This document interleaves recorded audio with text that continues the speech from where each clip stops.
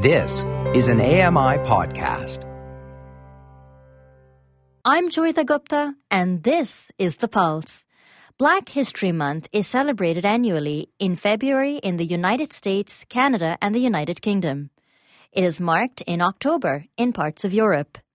Serving as a recognition of important events and people in the African diaspora, Black History Month has received official recognition by governments in many countries and is celebrated informally in several others. In 1995, Canada's House of Commons officially recognized February as Black History Month and undertook to honor Black Canadians. This marks a major cultural turning point in Canada, providing recognition of the existence and contribution of Black people, as well as making visible the historical and ongoing marginalization of the community. Today, we celebrate Black History Month. It's time to put your finger on the pulse.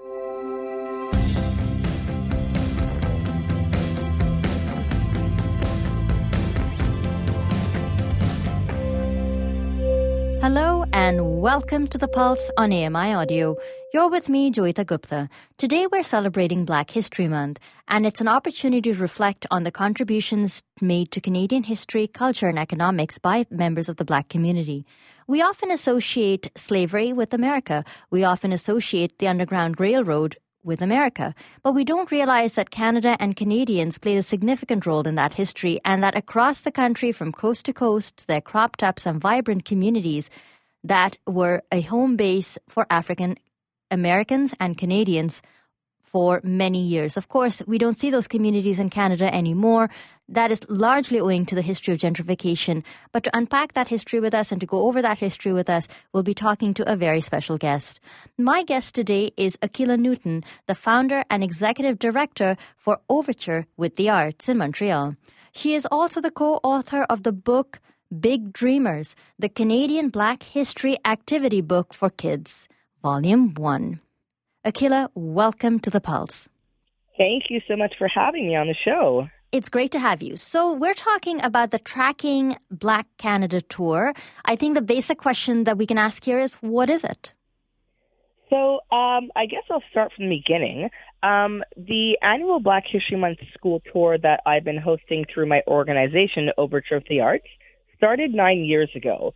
And essentially, we wanted to go into schools and use music and the arts as a tool to communicate injustices and use it as a way to keep students engaged, to teach them about important historical aspects of Canada. Because oftentimes during Black History Month, when teachers are looking for resources to educate their students, they focus on the States. Mm-hmm. They don't focus on Canada. So we wanted to find a way that was really entertaining to teach kids about Canadian Black history specifically. So, as I said, for 9 years, we've been visiting schools across Canada, and my twin brother, Omari Newton, is the host of the presentation called Tracking Black Canada. And this year, the presentation focuses on historical Black communities in Canada. So we focus on Little Burgundy in Quebec, in the Montreal area. We focus on Amber Valley in northern Alberta and Edmonton. We focus on Hogan's Alley in Vancouver, and then we also focus on prominent Black Canadians as well. Let me ask you again, what might be a simple question, but why wouldn't Canadians learn about the history of Black Canadians in regular history classes? Why do you perceive there being a gap in information? I think the big problem is a lot of schools aren't mandated to actually include it in their curriculum. So because it's not part of the curriculum, they don't feel that it's necessary to actually teach students about what has gone on in terms of Black history in Canada. So, I mean, some teachers, bless their hearts, they try their best. And with the limited resources that they have, they focus on the Underground Railroad or Harriet Tubman, both which are obviously very important parts of Black history in Canada. But that the main focus also is, on the Civil Rights Movement as well, which is American Black history. So because the stories aren't really accessible, teachers are struggling to find the material to teach their students. So I think that's a major problem. Right. Now, was slavery a feature of life in Canada? Yes, and people don't realize that. I think because we have such harsh weather here in the winter, people just assume that because it's so cold here that there's no way that we had field slaves. And fine, although we didn't have field slaves, we still had house slaves. So it wasn't, as out and open as it was in the States, where unfortunately slaves were getting whipped in the fields. They were getting whipped behind doors in homes. So, yeah, slavery was a thing in Canada. People just assumed that Canada was a safe haven that was void of slavery, but that's obviously not the case. Right. And of course, the tour that you're putting on along with your twin brother is going to challenge some of these assumptions. One of the things I wonder about is whether the tour changes depending on the audience you're performing in front of. So if I were to watch the show in Halifax, would I see something that was slightly modified compared to someone who watched in Toronto? Not necessarily. And it's actually, we do talk about Africville in Nova Scotia. We try and incorporate elements of different provinces across Canada. So depending on where we're visiting, they do have that connection. But the way it changes is we actually present from elementary school all the way up until university. So it is actually the same presentation, but the way that we word it and frame it is different, just so the comprehension level is obviously a little more basic for the elementary school students, whereas when we're in universities, it's more of an in-depth conversation with the students. That's something I was going to talk to you about as well, because I noticed the range in terms of just the age of your audience, but I would imagine you're also seeing a range in terms of the background. So you might have people who identify as Black Canadians for whom this would be a very different experience compared to someone who's South Asian and has their own history of migration and immigration. So how do you bring all of those disparate experiences together and make sure that everybody is welcome? Well, I guess because Canada is such a melting pot of different cultures, we basically try and frame it in a way where we're just explaining that, Black history is Canadian history, period. And if you look at race from a biological standpoint, we are just one human race. So when we break it down and explain that to students, they just kind of stop and think for a moment, like, okay, yeah, you're right. And then they realize, like, yes, this is a part of my history. And then oftentimes when we are, sharing these stories with kids, they're just in disbelief when we talk about segregation and slavery in Canada because, as I said earlier, they just didn't think it happened here in Canada.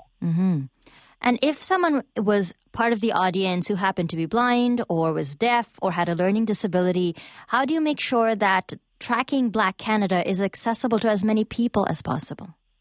We as well do the best that we can with our resources. However, a lot of schools are equipped, for example, if there's someone that's hearing impaired, there's a device that my brother can put around his neck that will then connect to, a student's hearing aid, so then they're able to hear the presentation more clearly.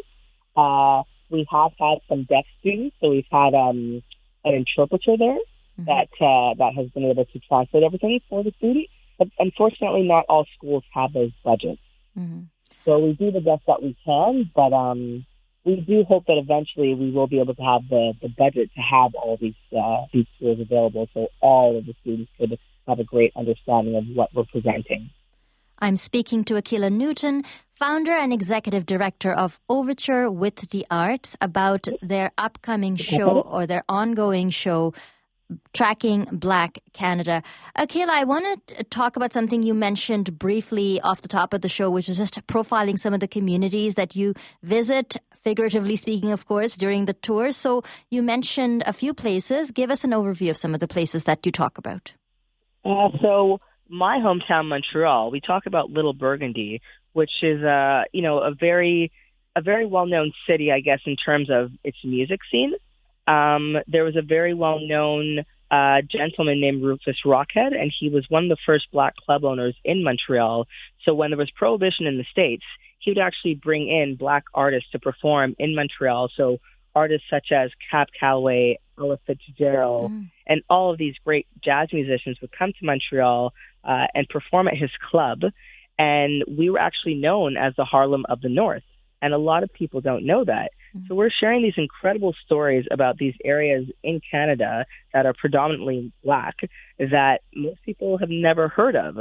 We also share stories of Africville, which is obviously more well-known, but people don't realize, I guess, that Africville was essentially bulldozed by the city of Halifax. It wasn't like it was some group just decided that, we want all these Black people out of our city. No, this was the city that allowed, their employees to take bulldozers and bulldoze their church, bulldoze homes, and get rid of an entire community that was essentially gifted to Black people who came and settled there. Mm-hmm. So there are all these crazy, heartbreaking stories that need to be shared. Mm-hmm. Yeah, I think, the artist Faith Nolan wrote a song about Africville, and it was very moving. The other community that you visit in the tour is the Ward in downtown Toronto. And, I was mentioning to my producer that I read a fascinating book about the Ward by John Lawrence called The Ward. And one of the things that he says in his book is that the Ward was always the gathering place for immigrants, for newcomers, and for people who belonged to these marginalized communities. But to suggest that these were repressed neighborhoods would be a mistake because they had a vibrant social and cultural and economic life. How true is that? I know it was true for the Ward, but how true is that for some of the other places that you're talking about? I mean, to my understanding, I know Montreal at least was a thriving community, and I mean, for years it was doing so well, and a lot of train porters would set up shop there with their families, and a lot of businesses would open in that area. But I mean, at the time, it was a growing community because of the train system. But when trains became less popular and cars became more popular, in a lot of these Black communities, you'll notice that the city decided that they needed to build highways. And of course, they decided to build them in these Black communities, which essentially destroyed the communities. So communities that were once thriving basically had no hope in the end, unfortunately. I mean, a lot of these communities still do exist. They still are going strong. But I mean, who knows what could have happened had these cities not essentially put highways in the middle of them. Right. And what you're talking about is a very modern phenomenon. I mean, the academics have called it gentrification, that they're essentially wiping out low-income communities, displacing low-income people and racialized people to make room for freeways, to make room for condos that nobody can afford to live in. In what way is this tour that you're putting on trying to engage with young people about gentrification? Well, I guess what we're really trying to do is, tell them to learn about their roots, basically, because so many of these kids don't realize how lucky they are because they've grown up so privileged, a lot of the students in a lot of the schools that we visit, that they don't realize that the hardships that, the past generations had to go through for these kids to now have these incredible opportunities. Akela, one of the things that I really wanted to get into discussing with you is the capacity for critical thinking built into a tour like this. Because although we in Canada don't necessarily have the modern-day Black ghetto, we do have communities within every major urban center that are predominantly Black neighborhoods or racialized neighborhoods. And although I'm not saying this, there are stereotypes and stigmas attached to living with those neighborhoods. Often, those stereotypes and stigmas provide the precursors or a justification for some of the gentrification that we talked about. So is this a way to tell a different story about some of these neighborhoods and to get students to think critically about some of the things they might hear in the news? Well, I wouldn't say that it's a way to get them to think differently. I think it's just a way for them to be aware of what has happened in the past and hopefully what steps we can take to avoid having this happen again in the future. We don't want history to repeat itself. So I guess if we do educate kids about gentrification, they then realize, okay, if they are looking to eventually set up shops in whatever community it may be, they need to understand the history of those communities in advance. That's what I personally feel. And I'm so curious about your research project. I mean, we talked about the fact that there's a gap in the Canadian education system where we're not really talking about the history of Black Canadians. But what about researching your tour? How easy was it to find documentation and materials and first-hand accounts? Well, because my brother and I have been doing this for so long, it's not that it was easy to research for it. Because we're so passionate about this as well, we enjoy this research process. So it did take quite a bit of time. And I also do need to say that we did also work with an organization in Ottawa called Know History. And that's a bunch of historians. So they also helped with the research. But for us, we enjoy this so much that even though it took, honestly months to piece together this presentation, we were just soaking up all the information. And we're already preparing for next year's presentation, which is going to be part 2 of Tracking Black Canada, where we'll discuss other provinces in Canada. Oh, it's really exciting. I know there's a lot of people who are interested not just in perhaps seeing this particular iteration, but also getting ready for next year. And I'm assuming you'll put it on if you were to do a second iteration of Tracking Black Canada. It'll coincide with Black History Month. So, Akilah, let me ask you the $1 million question. Why is it so important for you to recognize Black History Month?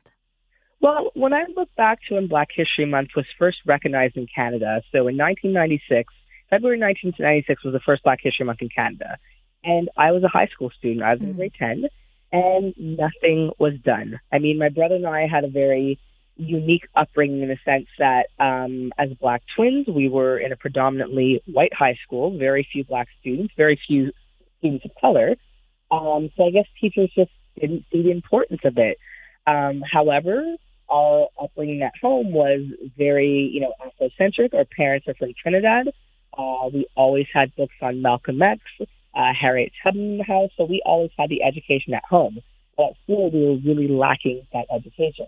So for me, I look at my niece and nephew who are now in elementary school, and I want them to have opportunities that we did not have growing up. I want them to hear about these inspirational stories so that they could then go on when they become adults and dream big and want to go on and,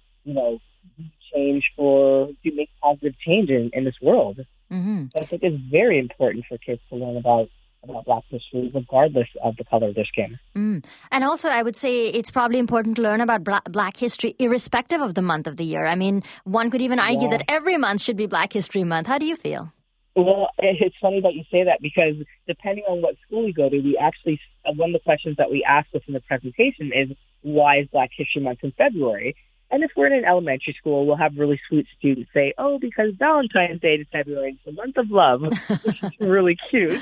And then, if we're in high school, some students will know the answers, whereas others won't. But then we'll have a lot of students say, well, Black History Month is every month for me. But then other students disagree with that because, for them, Black history is not important if they're not a person of color, I guess.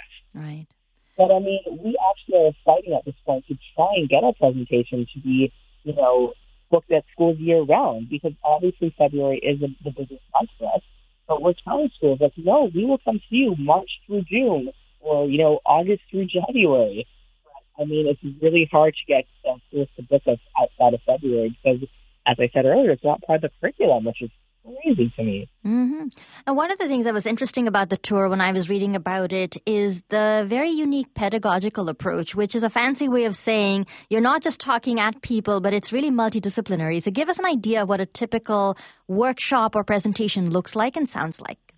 Well, the presentation is interactive. We have a PowerPoint presentation running throughout the whole thing. My brother is an actor and spoken word artist, and he hosts the entire presentation.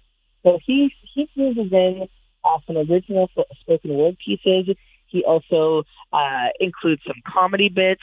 We have opportunities where we bring students up on stage. They create a live beat, and then my brother will then do one of his spoken word poems on top of the beat. Oftentimes, it's painful to listen to the beat that the students come up with. Like, ooh, that's not a rhythm. But it's really fun. And throughout the PowerPoint, we've got quizzes as well. So kids have opportunities to answer questions. So we really don't just talk at them. We get them involved in the presentation, too.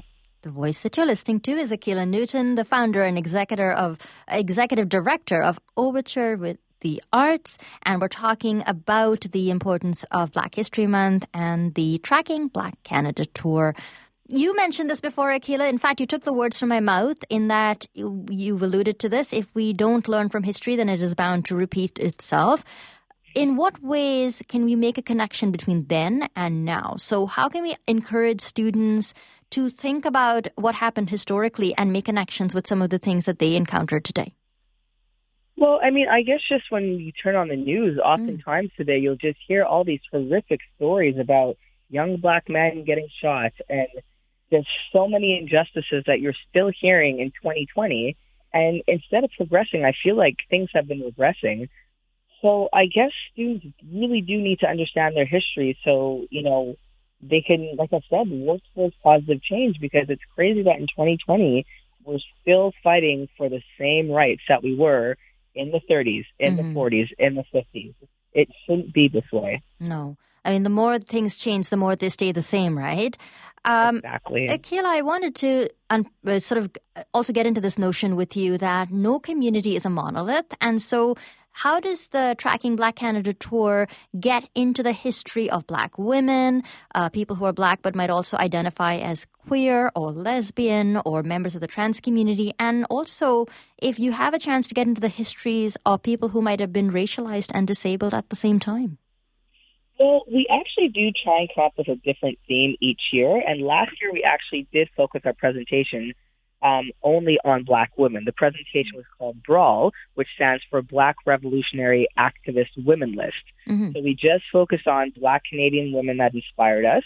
And we are thinking in the future that we do want to do a presentation that focuses on the LGBT community and, racialized people, women of color, because when we look to I guess the Gay Pride Parade, that was actually started by Black queer people. Mm-hmm. So, I mean, Black people have made so many, I guess, important changes,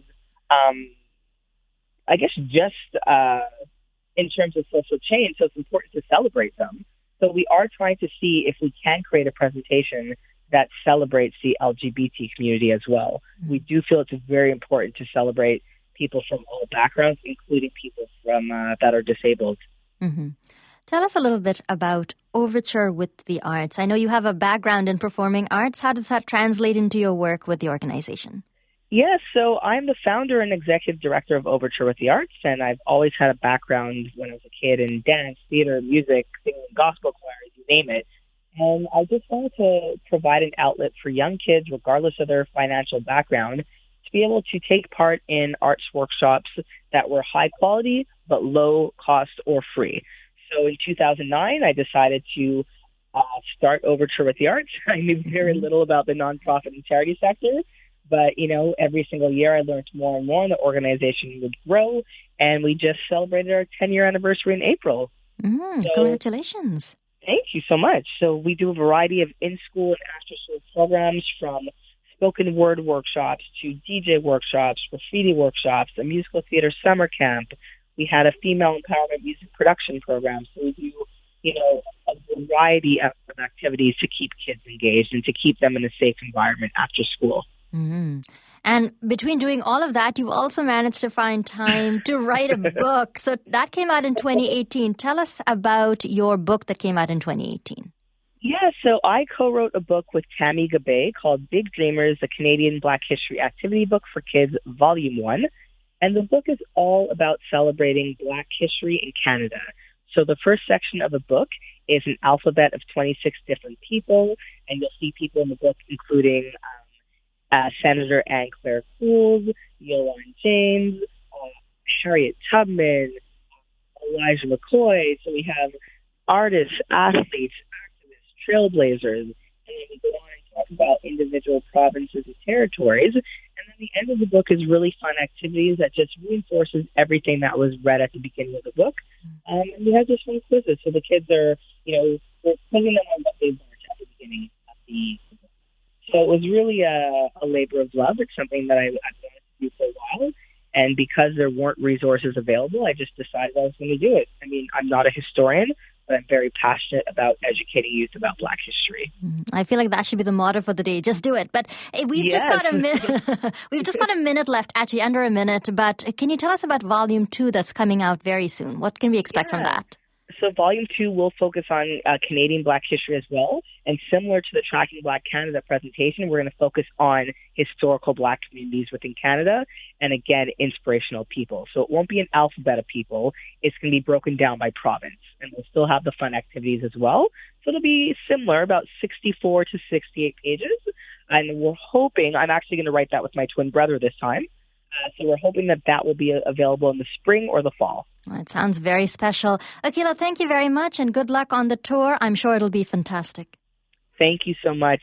That was Akila Newton, the founder and executive director for Overture with the Arts in Montreal. She is also the co-author of the book Big Dreamers, the Canadian Black History Activity Book for Kids, Volume 1.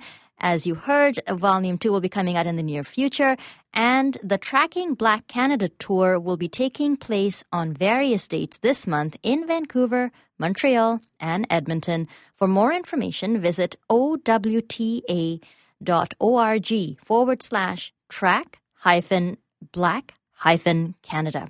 We'll put up that link on our show blog, ami.ca/on the pulse, where you can also go and catch a few of my hot takes and thoughts about this interview and about the relevance and importance of Black History Month. If you missed any of our preceding conversation with Akilah Newton or any of our previous programming on The Pulse, you can go on over to your favorite podcast platforms and download the podcasts for this programming or anything else we offer on AMI Audio. And while you're there, don't forget to like, rate, or subscribe. As we wrap up today's program, I want to take just a moment to reflect on the value of celebrating Black History Month. There's a lot of burning questions within and outside of the Black community. How can we alleviate some of the systemic problems faced by the community, be it poverty, racism, or policing? But the solutions are not simple. But I think having a positive recollecting and recounting of the history and contribution of Black peoples to Canada, to its history and its cultural fabric, is a very good place to start. Events like Tracking Black Canada help to bridge that gap in knowledge and ensure that all of us, regardless of background, find something to celebrate in the contributions of the people around us, regardless of their race or heritage or culture. It is, in a nutshell, a really good step forward. So I hope that if you live in any of the cities where this tour is happening to take place, you'll have a chance to check it out. And we would love to get some feedback from you about the program as well.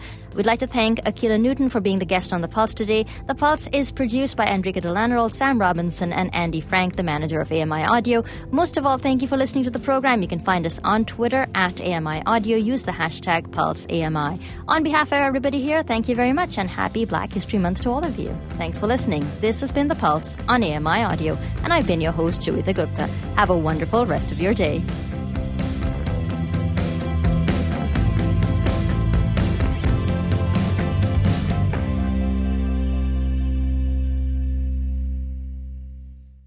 This was an AMI podcast. For more accessible media, visit ami.ca. Hi, I'm Red Sail, inviting you to download the latest episode of My Life in Books, where internationally acclaimed authors discuss their lives, their work, and 3 books that have resonated with them. That's My Life in Books, available wherever you get your AMI podcasts.